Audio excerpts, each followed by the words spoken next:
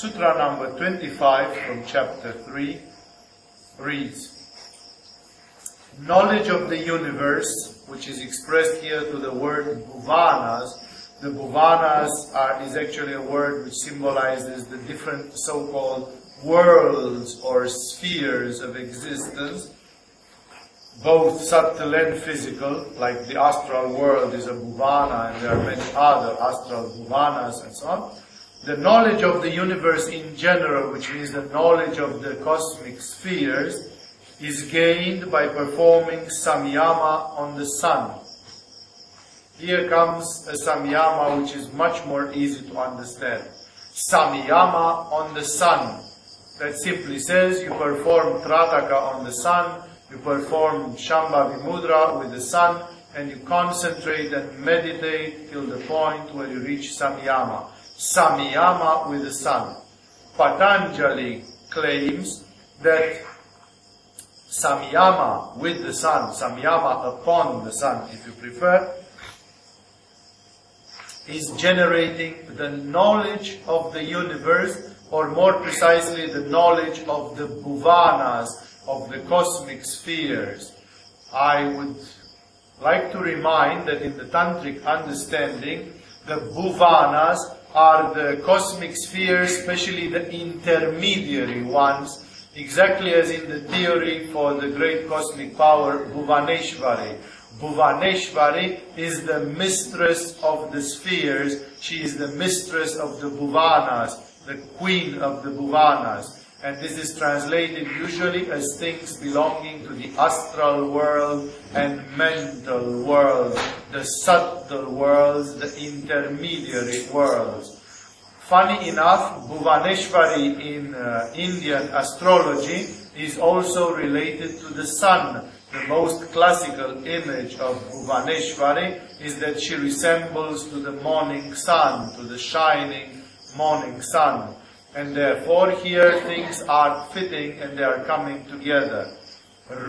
Doing samyama upon the sun, we actually are reaching at the samyama, which puts us in touch with the level of consciousness of Bhuvaneshwari, and therefore it gives us knowledge about the subtle spheres.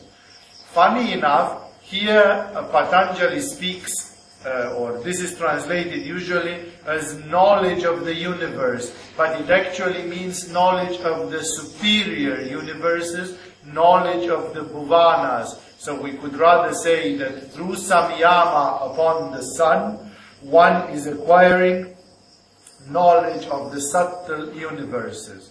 Now it is true that sometimes the bhuvanas are considered even the physical worlds. In the Kashmir Shaiva tradition, bhuvanas are actually a series of worlds which are stretching from the earth to the divine worlds, and that is why bhuvanas can be interpreted as well in this way. It is very important to look at this, because actually in the next sutra, Patanjali will refer to samyama on the moon. And samyama on the sun and samyama on the moon, besides the astronomical connection with the sun and the moon, have other connotations. The sun is the solar aspect, the moon is the lunar aspect, and in the Vedic understanding about the structure of the universe, the sun is the level superior to the earth, and the moon is the level inferior to the earth. This theory, which has been set forth by Helena Petrovna Blavatsky in The Secret Doctrine as one of the basic theosophical revelations 100 years ago, is that the universe is created from in a holographic structure, in a similar way, but like in a multiple reflection, in a vortex-like way. That means at every level there is like a whirl. The highest world that we can see is the galaxy. The Milky Way looks like a whirl actually. It's like a spiral. Therefore there we have a higher world which contains our sun as a satellite, and in the middle of the galaxy there is an incomprehensible reality which is like the central sun of the galaxy, only that the modern scientists on Earth have not managed to identify yet what exactly is in the center of the galaxy. Then, if you go one step lower from the galaxy, you find the solar system, which is also like a whirl, with the sun in the middle of this whirl and the planets whirling around. And that's like a satellite of the big whirl, which is the galaxy.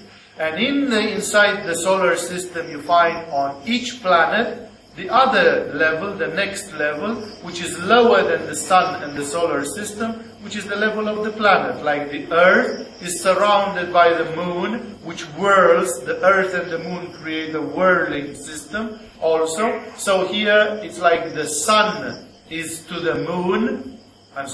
The Earth is to the moon, what the sun is to the Earth. It's like the same thing, but moved one level lower. And then lower than the Earth is the satellite of the Earth, the moon itself. If the moon would have a satellite, a moon of the moon, then we would be speaking about another level, but such level is not known at present. Basically, this shows, and this was the vision of Gurdjieff as well in his cosmologic system, that the Earth is placed at the last but one level of creation, which would correspond somehow to the fact that actually the Earth is a Svadhisthana type of planet, like the second chakra. And lower than that is the moon.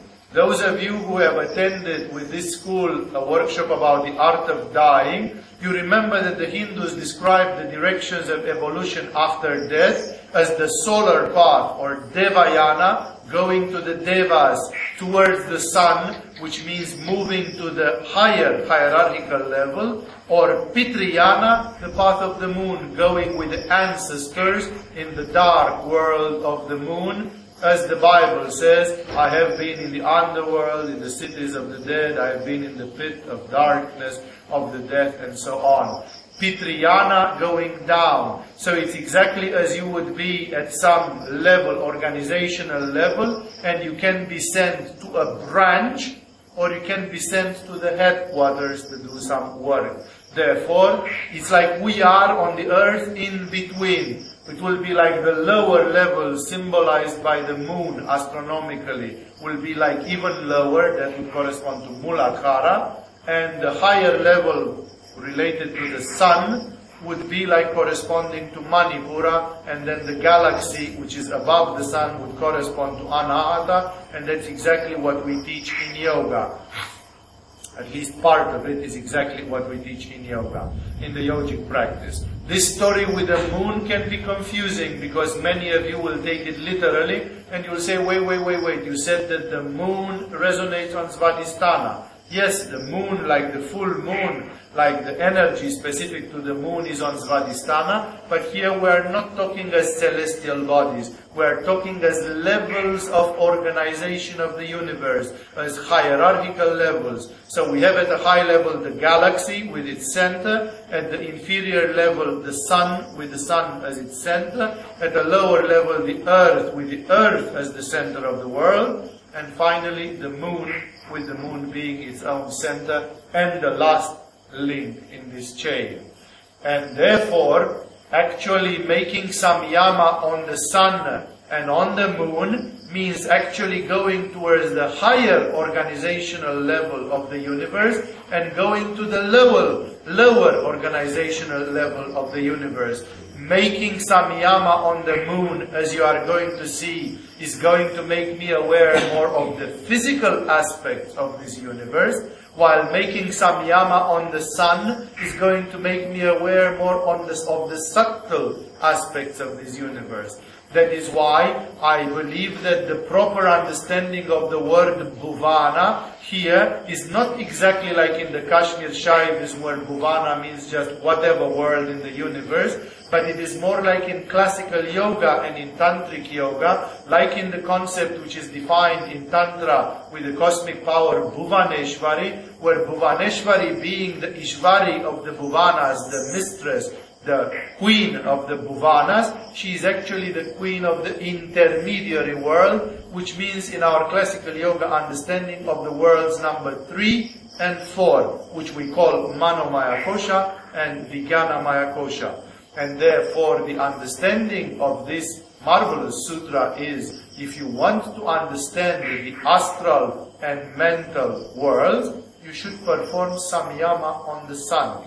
This has not only the effect of Manipura chakra, but it has the effect of rising your consciousness to an organizational level from where the higher bhuvanas, astral and mental, are coordinated.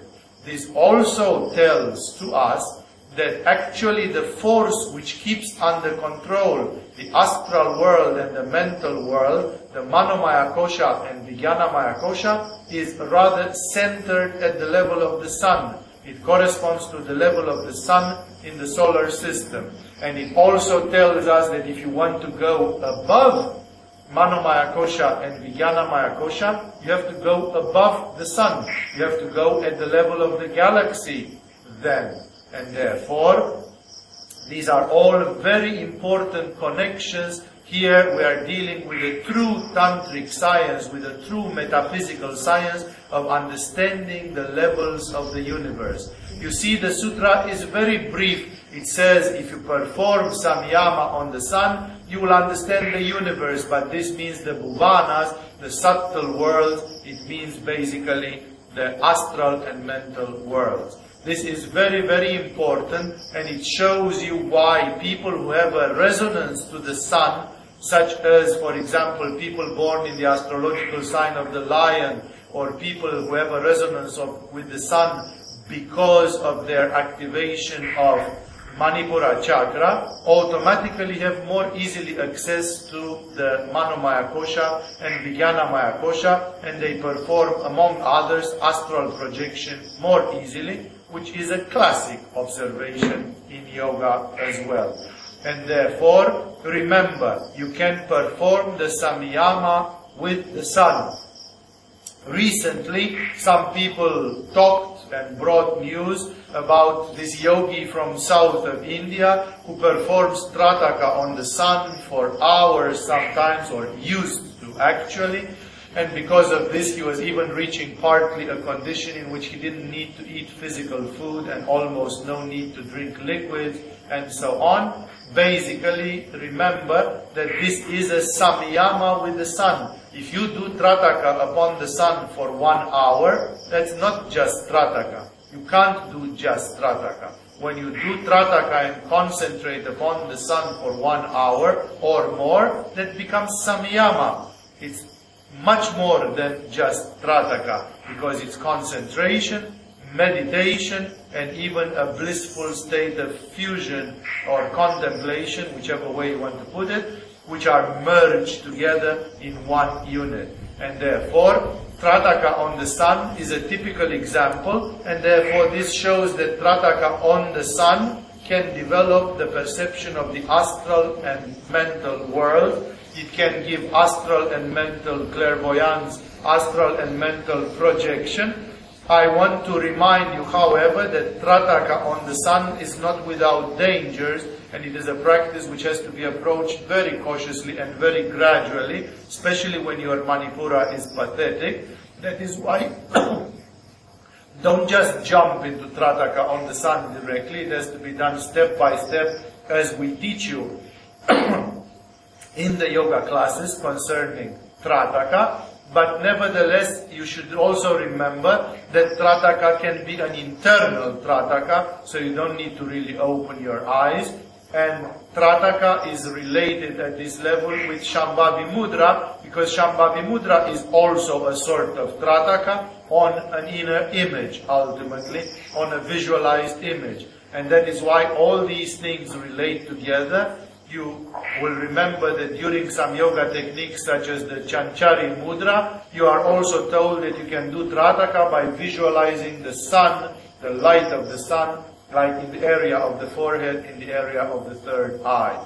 All these things are connections that are supposed to inspire you, and the truth remains simple and straightforward.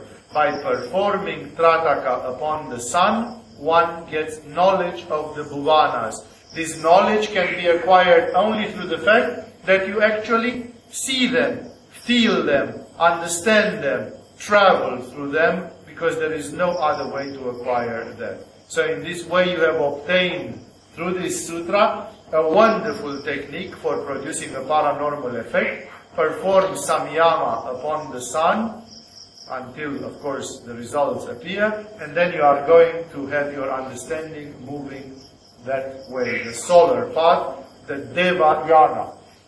Somebody can also ask, will this help me that in the moment of my death I should go the path of the sun upwards, that I should go on Deva Yana? Yes, actually yes, even that consequence, even that conclusion is logical. Having samyama with the sun and having a clear perception of the bhuvanas, of the higher bhuvanas and of the level of the sun, will also give you a sort of resonance, like after death going towards Shambhala, Hiranya Loka, Deva Loka, and all kind of other high worlds.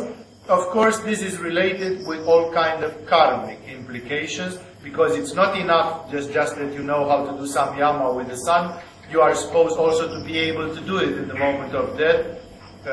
But if you die in horrible, terrible conditions, as well as in a state of ignorance and incapacity, then in spite of your training, you still might not be able to apply all the things which you have learned or acquired. So this has to be taken with a pinch of salt, but yet basically the statement remains. This sutra is giving us wonderful connections about these astral worlds governed by the sun, these intermediary worlds, Manomaya and Vijnanamaya, Kosha, and all that results from this. Moreover, Vyasa's commentary to this sutra, if you wish to read Vyasa's commentaries to the Yoga Sutra, contains, because of this, a mine of information about the subtle structure of the universe. Vyasa takes advantage, takes the opportunity because of this sutra and starts describing all the lokas and all the parallel worlds, how is the universe structured, with 7 lokas corresponding to the 7 chakras and 7 infernal lokas which are underworlds or hells corresponding to the distorted activity of energy, and so on and so forth. It's not that he is very explicit, but at least he is very elaborate, bringing up a lot of pages of details about cosmology, and cosmology basically of a Vedic type, of a yogic type, and others. However, again and again, when we turn back to this sutra, the conclusion is very straightforward. Samyama performed upon the sun gives knowledge of Manomaya and Vijnanamaya Kosha. That is the essence. And the next sutra is, as I warned you already, the completion. It says, by performing samyama on the moon, knowledge about the positions of the stars and their influence is gained. This is nothing else but astronomy, astrology. There is another statement about the stars, but made in another way, and therefore actually here people can get confused. This one about the moon refers to the lower organizational level, which basically refers to the physicality of it. So it's exactly like he says, by performing samyama on the moon, you are going to understand the heavenly mechanics, like in the mechanics of Kepler, like in the astronomical calculations of Johannes Kepler. And basically he says, by performing samyama on the moon, you are going to understand the astronomic mechanical universe. Therefore, you are going to understand also the movement, the position of the astronomical object. But he also adds, or it is involved here, you are also going to understand something about their influence. I have to say, this story with the influence is a collateral statement, because actually, if you would understand fully the influence of the stars and the planet, you would understand astrology, and with this you would understand the astral body, because astrology refers at many things about people's emotions and personality and mind, and astrology actually even touches things concerning the causal body, because it actually refers to destiny, the synchronicities. A good astrologer could theoretically calculate the moment of your death by mechanical predictions, and therefore the probable moment of your death, I should have said. And therefore, actually, astrology is more than just the astronomical understanding, because it has reflections and implications which address also to the etheric, astral, mental and causal bodies. Here, Patanjali actually wants to refer more to the physical aspect, to the physical understanding of astronomy. Because actually, before you start doing astrology and other things, you should understand astronomy. Today, because of the New Age superficiality and because of some trends, as well as because of the computer world which makes these things possible, there are many modern astrologers who don't have a clue about astronomy. Unfortunately, that's a bit of a incomplete knowledge. You see, Patanjali starts actually by speaking about the physical knowledge. Like first, you should understand the heavenly mechanics. First, you should understand how these bodies move. What is their interrelationship? You should understand astronomy. The old days astrologers, like Ptolemy, the Greek astrologer, or Nostradamus, or any other Middle Age astrologer, and others, as well as Indian astrologers, of course, they were first of all great astronomers. They could understand the tables of ephemeris. They understood the movements of the planets, of the moon, of the stars, and other such things. Of course, each one of them in their own particular system, and this is what comes with the moon. So basically, Patanjali says, by making samyama on the moon, you are going to get a kind of grounding in the understanding of the stars, planets, satellites, and other things. Basically, you can become a good astronomer. It is funny that even on Earth, astronomy, as well as the first attempts of space travel and others, started from the obsession of the human beings with the moon. The first person who built a telescope, either it was Galileo or Huygens or whoever it was, they pointed their telescope to the moon. Everybody was obsessed to the moon because the moon you could see. This is actually a part samyama on the moon, this obsession with the moon, that we research the moon, we focus on the moon, and then suddenly it's like the whole astronomic understanding becomes open to us. It is a very subtle connection which shows that indeed there is a key at that level. Remember that from the standpoint of this Vedic hierarchical structure of the universe, as well as the Gurdjieff system of understanding the universe, the moon is like a rock bottom. You cannot go lower than that, because as far as we know, there are no satellites of the satellites. The moons, none of the moons of the planets in this solar system has moons of the moons. At least we don't know of that. And therefore, it's like that is the lowest level, and therefore that is like the ground for understanding the planets. Again, I personally do not see too much here that you understand the position of the stars, the movements of course, as well as their influence. I think the thing with their influence is more semi-implied, and it is not directly and intensely implied in this sutra. That is why, remember, for a good understanding of astronomy, as we call it today, make samyama on the moon. Samyama on the moon gives this possibility. Now, the sutra number 27, this one is the one which gives us the other level. And here is where people would say, well, what's the difference between 26 and 27? See how Patanjali now discreetly changes the reference point. He says, by performing samyama on the pole star, knowledge of the movement of the stars can be obtained. The pole star is outside of our galaxy, first of all. What we call pole star today is not part of our galaxy. It's even out of that. Actually, when we speak about the pole star, we are actually speaking about something which is definitely outside of the solar system. And that is why when we say the pole star, we refer to something higher than the sun. So suddenly we are at level number 4. This is neither the earth, nor the moon under it, nor the sun above it, but the pole star, which is at a higher level yet. And therefore here Patanjali is giving the 3rd level. That's why it's very clear that when he said samyama on the moon, he meant the physical level only. And again, he says by performing samyama on the pole star, knowledge of the movement of the stars can be obtained, and therefore their future influence is also inferred here. This is basically a reference to the star systems, and it is a reference to a level which is even higher than Manomaya and Vijnanamaya Kosha, therefore Anandamaya Kosha, and the study of future. This is the predictive astrology, the study of synchronicities.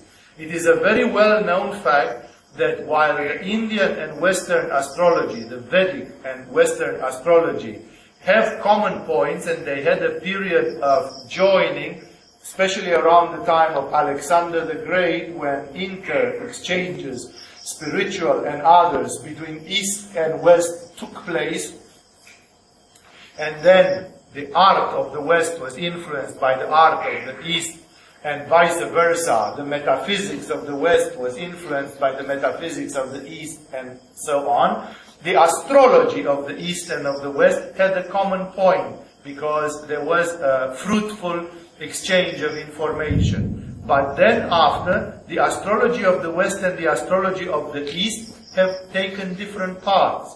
I don't know how much you know about astronomy and astrology, but the Western astrological system uses a system of so-called zodiac or astrological signs, which is based on a referential, which is coordinated or actually governed by our solar system.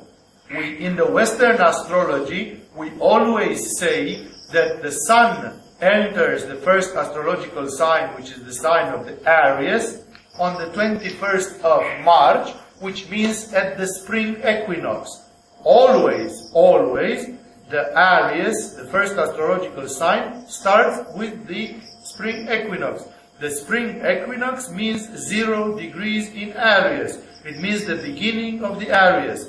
Therefore, when we say this is Aries, this is Taurus, this is Gemini, this is this and this is that, we are referring to points on the sky which are not related to the stars. They are related to an imaginary position which is related to actually the vernal point, the equinoctial point. So from there we count 30 degrees Aries, 30 degrees Taurus, 30 degrees Gemini, and it doesn't matter where it falls within the stars. It's like we almost don't look at what is beyond the solar system.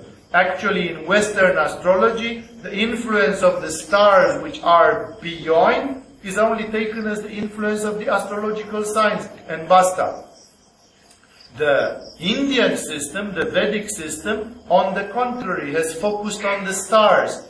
That's why today the astrological signs are shifted from Indian and Western astrology. When a Western astrologer says you are a Virgo, in Indian astrology you are actually a lion, because the difference between them is today almost 30 degrees. It's like 26 degrees, 27 degrees difference between the two systems.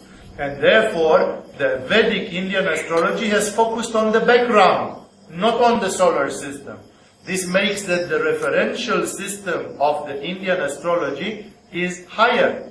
And that is why Indian Vedic astrology and Western astrology are mutually true, but they speak about different parts. For example, the Western astrology, because it is related to the solar system, it speaks about Manomaya Kosha and Vijnanamaya Kosha. That is why in terms of temperament, if you want to describe somebody's temperament, Western astrology is much better. Indian astrology fails miserably when it tries to define the temperament of a person. But when it comes to predictions, like when you are going to win the lotto or when you are going to die, the Indian astrology is much better, because it deals with a referential system which refers to up till Anandamaya Kosha, and therefore it refers to synchronicities and things outside of time. And here Patanjali lifts us from Manomaya Vijnanamaya Kosha to the Anandamaya Kosha. Patanjali simply says if you perform Samyama on the pole star, you are going to go above Manomaya and Vijnanamaya Kosha, and you are going to have a reference to the movements of the stars and their future influence. And this automatically means prediction, understanding of time, and other similar things which are typical for the Vedic astrology especially. And that is another type of Samyama. The pole star, as you know, for the yogis of India and Tibet, had also a special spiritual value. The pole star was like the center. The sun is the center, and it is symbolized by the svastika, by the whirling cross. Everything whirls around the sun. And then the next center above, like the headquarters, the higher level of the organization, is the pole star, because everything seems to whirl around the pole star. We don't know where the center of the galaxy is, or better said, yes, astronomically, we know where the center of our galaxy is.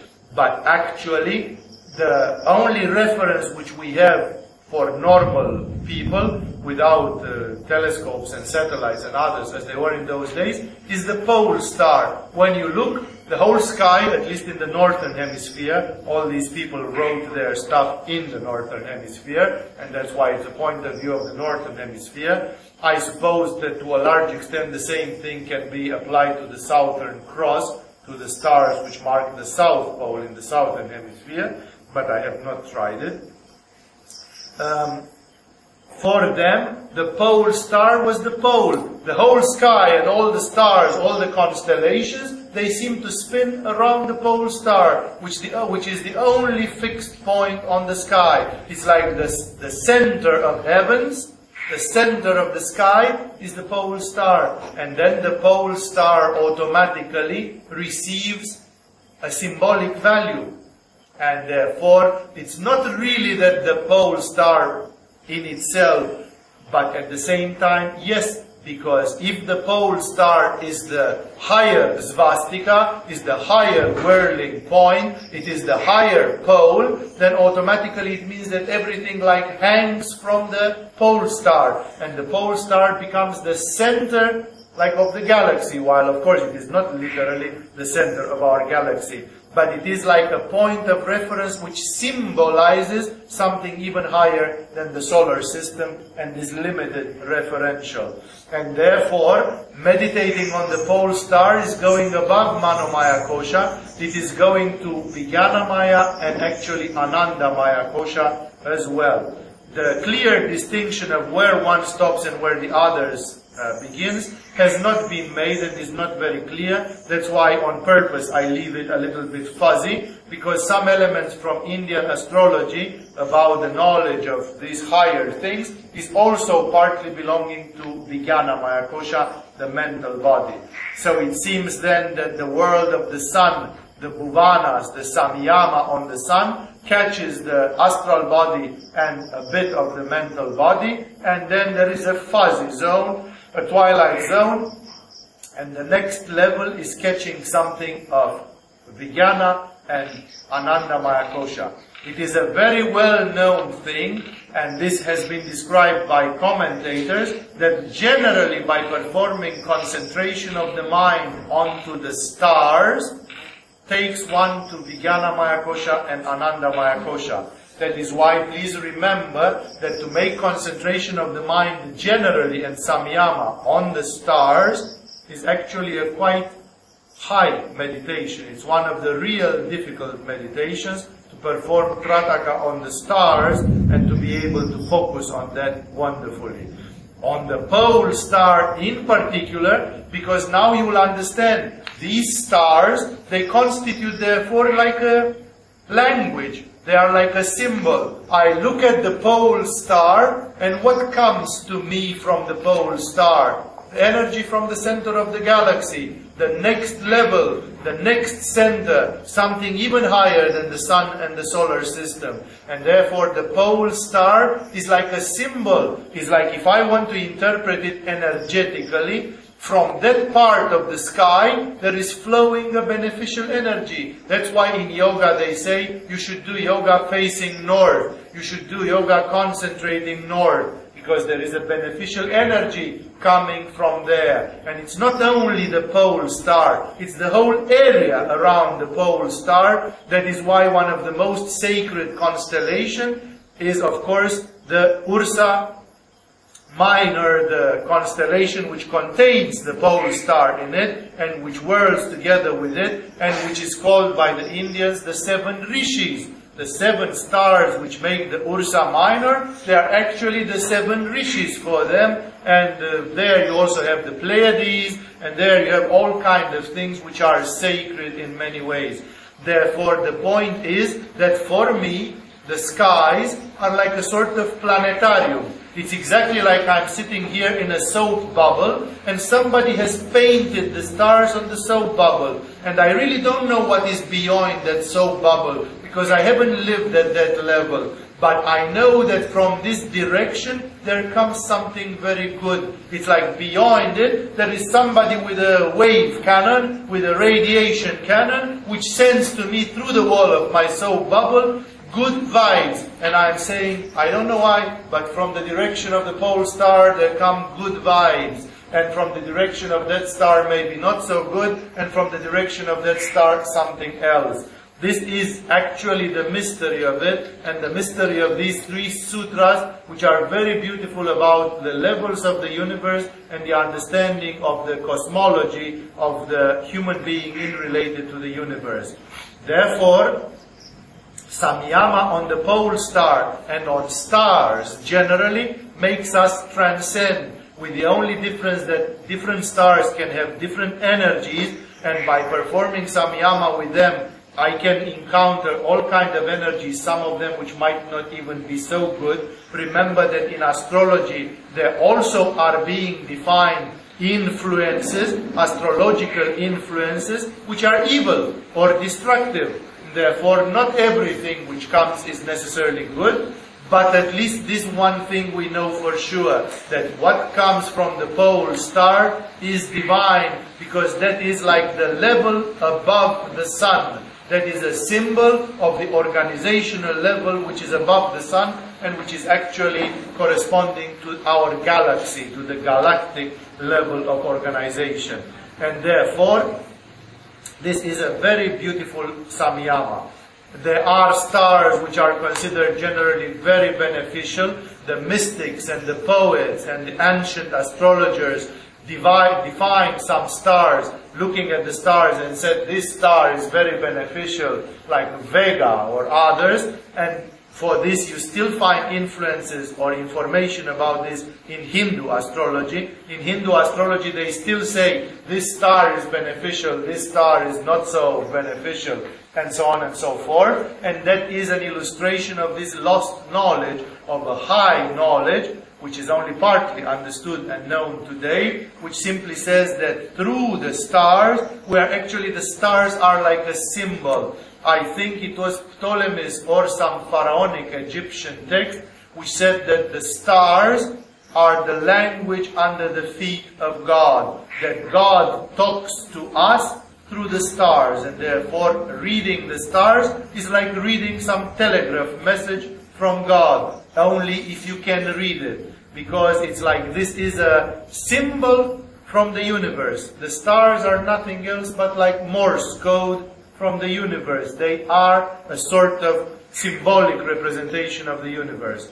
And therefore, besides the fact that physically they are celestial bodies, we know all about that in astronomy. I'm not denying that. I'm simply saying that from a higher level of consciousness, there also appears the simultaneous truth that through synchronicity, the stars, while being clusters of gas and all the rest of the things which you have learned in school, they also represent a symbolic connection, correlation to the human being. And the most secure way to focus on the stars, unless you study Hindu astrology and you understand very clearly which stars are considered beneficial and which not so much, is to concentrate on the pole star, which at least in the northern hemisphere is always available, provided we have a clear sky, because the pole star is the one which symbolizes the best possible spiritual energy, and it's like the center. And when you do samyama with that center, it's like you are in the center of the galaxy, it's like you are in the center of the universe.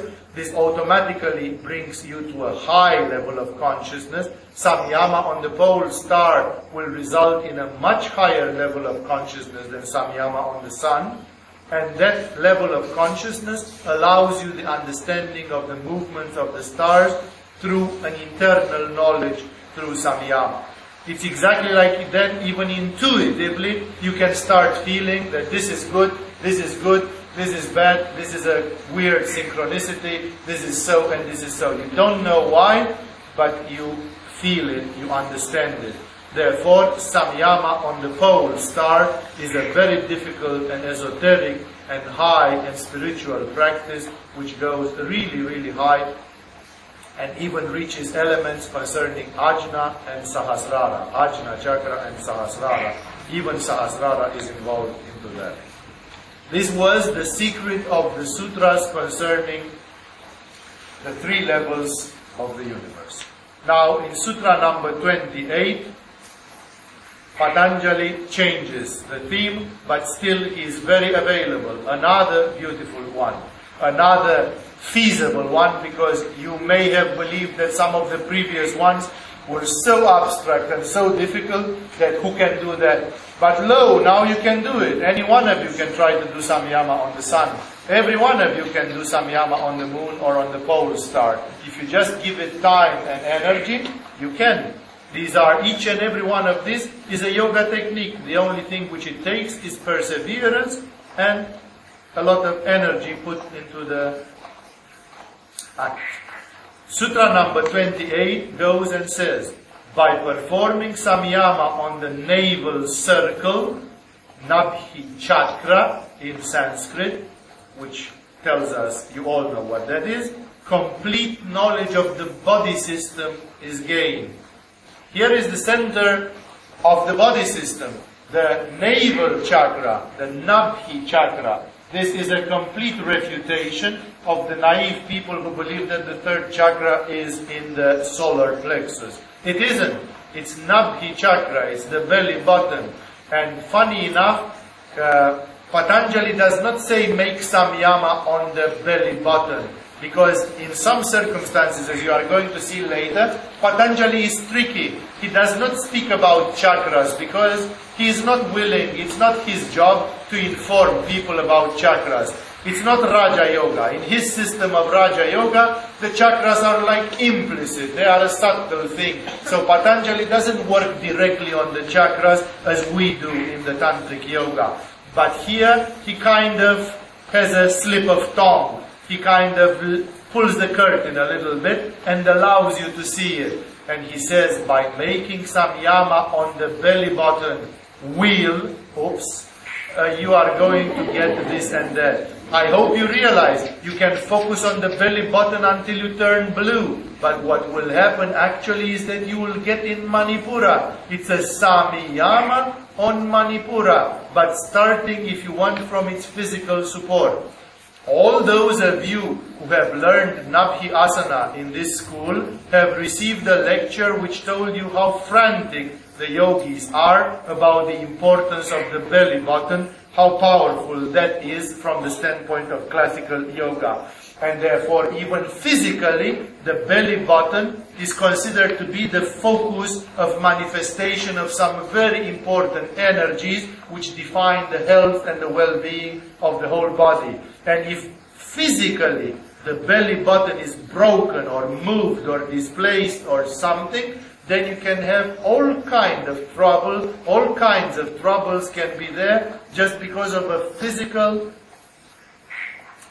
damage at the level of the belly button, which physically is zero. It's like people believe that the belly button has no importance from the standpoint of the economy of the body. And yet energetically, the belly button is like the radiation point, is like the radiant center from where all the knowledge and the well-being of the human being irradiates, of the human body. Actually, yoga, in many of its texts, says clearly, most of the nadis, most of the energy channels of the human being are irradiating starting from the belly button. It's like the belly button is the origin of the nadi system. It is true that some theories in yoga say that a part of this is also related to Kanda, which is lower than Manipura chakra. So it's like both Kanda and Manipura have a very important part to play in being the root of the nadi system of the human being. And now back to our story. Patanjali says, if you manage to focus on this, because it's like the belly button is the embryo, the center of the embryo. It's like your embryo was centered on the umbilical cord with which you are related to your mother. And this center remains there. It's like the belly button is the center of your being. All the theories about hara, the way how the Japanese samurai, they stabbed their hara to commit the ritual suicide, the harakiri or the seppuku, and all kind of other observations, such as the modern science, which has observed that in the belly, around the belly button, you have more nerve cells, neurons, than in your spine. Actually, you have more neurons in your belly than you have in the whole spine. And the spine is considered to be the central nervous system, the axis of the being. But there are more neurons in the belly, around the belly button. And therefore, it's like a very important center is, of course, at the belly button. And that is not just a physical thing. It's very much an energy. And now Patanjali comes and says, if you center on the belly button and you perform samyama, you are going to be like in the sun and understand everything generated from the sun. You are like going to be in the pole star or in the center of the galaxy and understand everything there. It's like you stand in the center, you stand in the middle, and from there you can see everything, because that's the point of creation. That's like the center of a flower, from where the flower blossoms. And therefore, Patanjali says, if you do samyama on the belly button, and of course on Manipura chakra, on the energy center which is related to it, as he says here, let me reproduce exactly, the complete knowledge of the body system is gained. This is the ultimate medical science, which simply says, first of all, let's take it in simplified terms. The stronger your Manipura chakra is, the better of a doctor you are, and the better you understand the system, the human system. In my life, I have often tried to observe this, and I have looked at various doctors who had authority for being miracle doctors. I'm talking about regular medical doctors, and one thing was obvious all the time. I haven't seen ever one of them which did not have a huge Manipura and an extraordinary self-confidence, and sometimes even arrogance and all kind of other defects resulting from this arousing. All of them were super Manipura type of people. I have met doctors who were surgeons and doctors who were osteopaths, like the man who taught me chiropractic. I have met doctors who were ophthalmologists and doctors who were God knows what, dietitians or something. All of them had very good Manipura chakra. Either they were surgeons or homeopaths, either they were this or that, they had good, excellent Manipura chakra. Therefore, remember this, because people who spontaneously have a good Manipura chakra, and especially the harmonious type, which will result from samyama. Samyama will eventually harmonize your Manipura, because it will bring you to the perfect condition, automatically have an uncanny understanding of the human body. That is why if you know that you have such a strong Manipura, it means that one of your vocations in this life is to become healers. You have a very good power to be healers because you understand the body. And not just healers the New Age way, in a fluffy way. Healers, hands-on. You can be chiropractors, you can be masseurs, you can go and study medical science, you can be homeopathists, you can become nutritionists. You are people who understand the human body.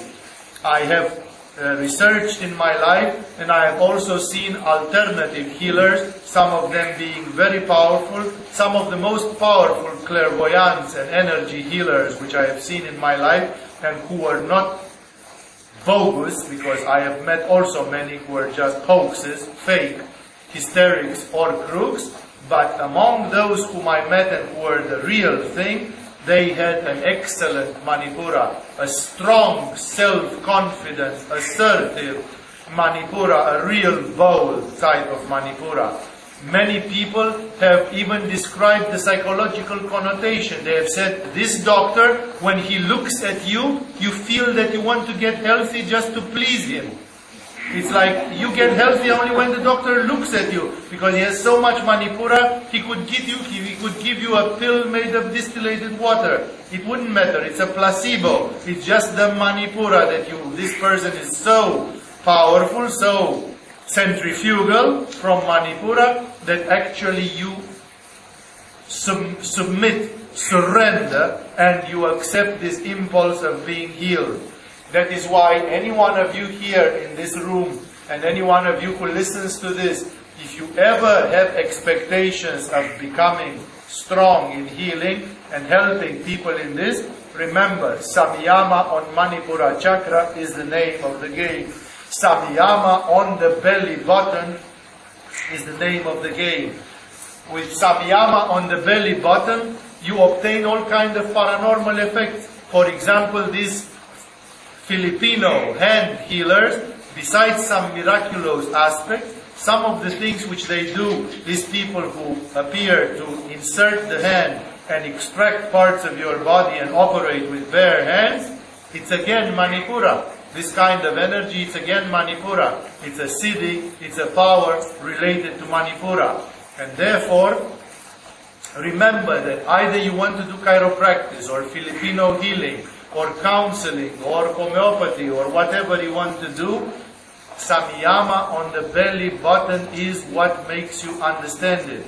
Great doctors, like if we say that Hippocrates is the father of medicine, this would say automatically that if we had a photo of or a statue of Hippocrates, we'd most probably see that this guy had an incredible Manipura, because you cannot become the father of medicine without a huge Manipura. Charaka, the author of Charaka Samhita, or Sushruta, the author of Sushruta Samhita in Ayurvedic medicine, they must have been very Manipura powerful people, because this is how you become the source of a whole medical system which lasts for centuries and even thousands of years.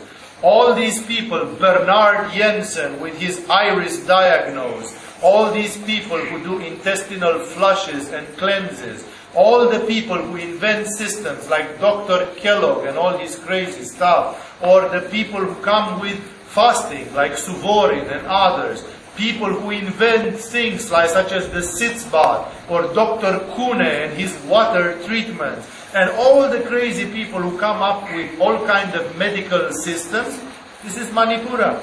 These are people who have a very powerful, but it's not just the Manipura of a warlord. It is the Manipura of a person who has gone deeper. It's a deep Manipura, the result of a Samyama, which gives a kind of spontaneous intuition. The people on Manipura, they can feel immediately. I still remember when I was young that one of my aunts suddenly got seized by a mysterious crisis. She got carried to the hospital in agony. 3 different doctors gave 3 different diagnoses, and the next, of course, they were all puzzled, and then they had to ask for the chief, for the big boss of that hospital, the expert in that field, to come by. And this guy came by special request, and this woman was lying on a table, and in the moment when he entered the room, he just went straight and put his hand in one place on her, and he said she has stones in her gallbladder. Put her on the surgery table, right this minute. And indeed, they opened her, and she had stones in her gallbladder. This guy could see it like he didn't need more than 5 seconds and just a touch of the hand. This is Manipura. This is the kind of Manipura which Patanjali alludes at. When you have this kind of Manipura, it's like you see it. I met people in medical profession or alternative who had such an intuition because of this Manipura that they almost had like a form of clairvoyance. They simply had like a clairvoyance. They could see what was wrong, and they could like have a kind of X-ray in their system. I once heard a story about a little girl. This little girl had the capacity that she could see through the human body as with an X-ray machine, as with a tomograph. She simply witnessed to the fact that for her, the human body was like made of glass. The doctors took her to the hospital and they checked her. And this girl could see inside the human body as if the human body was made of glass, without any instruments or X-ray or anything like this. This kind of capacity is coming from Manipura, and this is the samyama on the belly button about which Patanjali talks. This is therefore very important to understand. If you do samyama on Manipura, on the belly button, starting with, even physically here, starting from this point and then going to the levels and levels, you are going to become very powerful physically yourself. You will understand how to heal yourself. People who have this kind of Manipura, they get some accident and 3 days later they are healthy and they are walking already. It's like you are unbreakable. I give in the first month course the example of Rasputin, who was performing 1.5 hours of Prataka every day and who was having a very strong Manipura. And therefore, the Manipura will make you very strong. It will make you heal yourself very powerfully. And then a Manipura like this, from such samyama, it will generate a knowledge of the human system, which will make you very good also in understanding and healing other people. As an exemplification of the results which can come from this, let us say that if you have such a powerful Manipura, even the sexual continence in Tantra for man becomes a joke. You can do it very easily. If you do this samyama on Manipura, you will understand exactly how ejaculation happens, and you will be able to stop it at will. That is why men who develop sexual continence in Tantra, automatically they strengthen their Manipura chakra. Women who have a very powerful Manipura chakra, they can move the muscles of their vagina. They have the capacity to contract and control their body extraordinarily, starting from elementary entertainment things such as belly dancing and Indian dance and acrobatic dance and martial arts and things like this, and finishing with things such as control over the muscles and mechanisms of the body, and therefore being able to deal with these things in a different way. That's why the range of application is not only knowledge of the body, not only healing, but all kinds of other things, such as even the martial art prowess is coming from there. The martial artists insist that you have to do samyama. They don't call it samyama, they just call it concentration on hara. Focus on Manipura chakra, and you are going to get nimble, precise, not to mention a lot of healing abilities and all the other things. That is why I hope you understand fully the implication of this gigantic statement that samyama on the belly button chakra is actually giving complete knowledge of the body system. Complete knowledge of the body system does not mean only theoretical, intellectual knowledge, because the yogis don't call that knowledge. The yogis call knowledge the things which you can do, the things which you feel and which you can do, and therefore samyama at the level of Manipura chakra is very powerful if you start from the belly button itself. Therefore, this is a typical concentration in yoga, to do samyama on the belly button. And as you remember, that has something to do also with the samyama described earlier for acquiring the state of invisibility, which also has something to do with Manipura chakra, but not as physical as that, as the belly button. That was more like a samyama on the tanmatra of sight, on the subtle element of sight, so therefore it meant more subtle levels of Manipura chakra. This one starts from the most gross level of Manipura chakra, the belly button itself. Enough of this, I cannot shout anymore if you like. We have described a few samyamas. We'll stop here, but not before performing a little bit of meditation on Ajna chakra, so you can also absorb the meanings described tonight. As you can see, these sutras are very alive and very practical.